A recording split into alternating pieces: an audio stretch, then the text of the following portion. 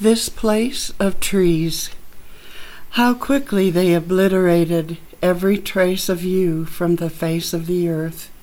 Your telephone number, the same for 25 years, now rings where strangers live. Your house repainted, the landscaping changed, by hands that knew nothing of what preceded their presence.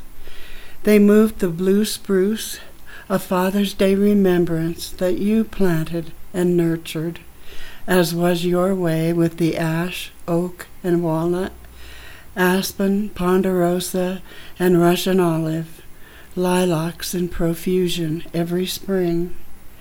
In that acre of land forever rooted in the past, white morning glory and bluebells, bindweed and alfalfa, refusing to release their hold, thriving in spite of your efforts to coax the grass to take their place.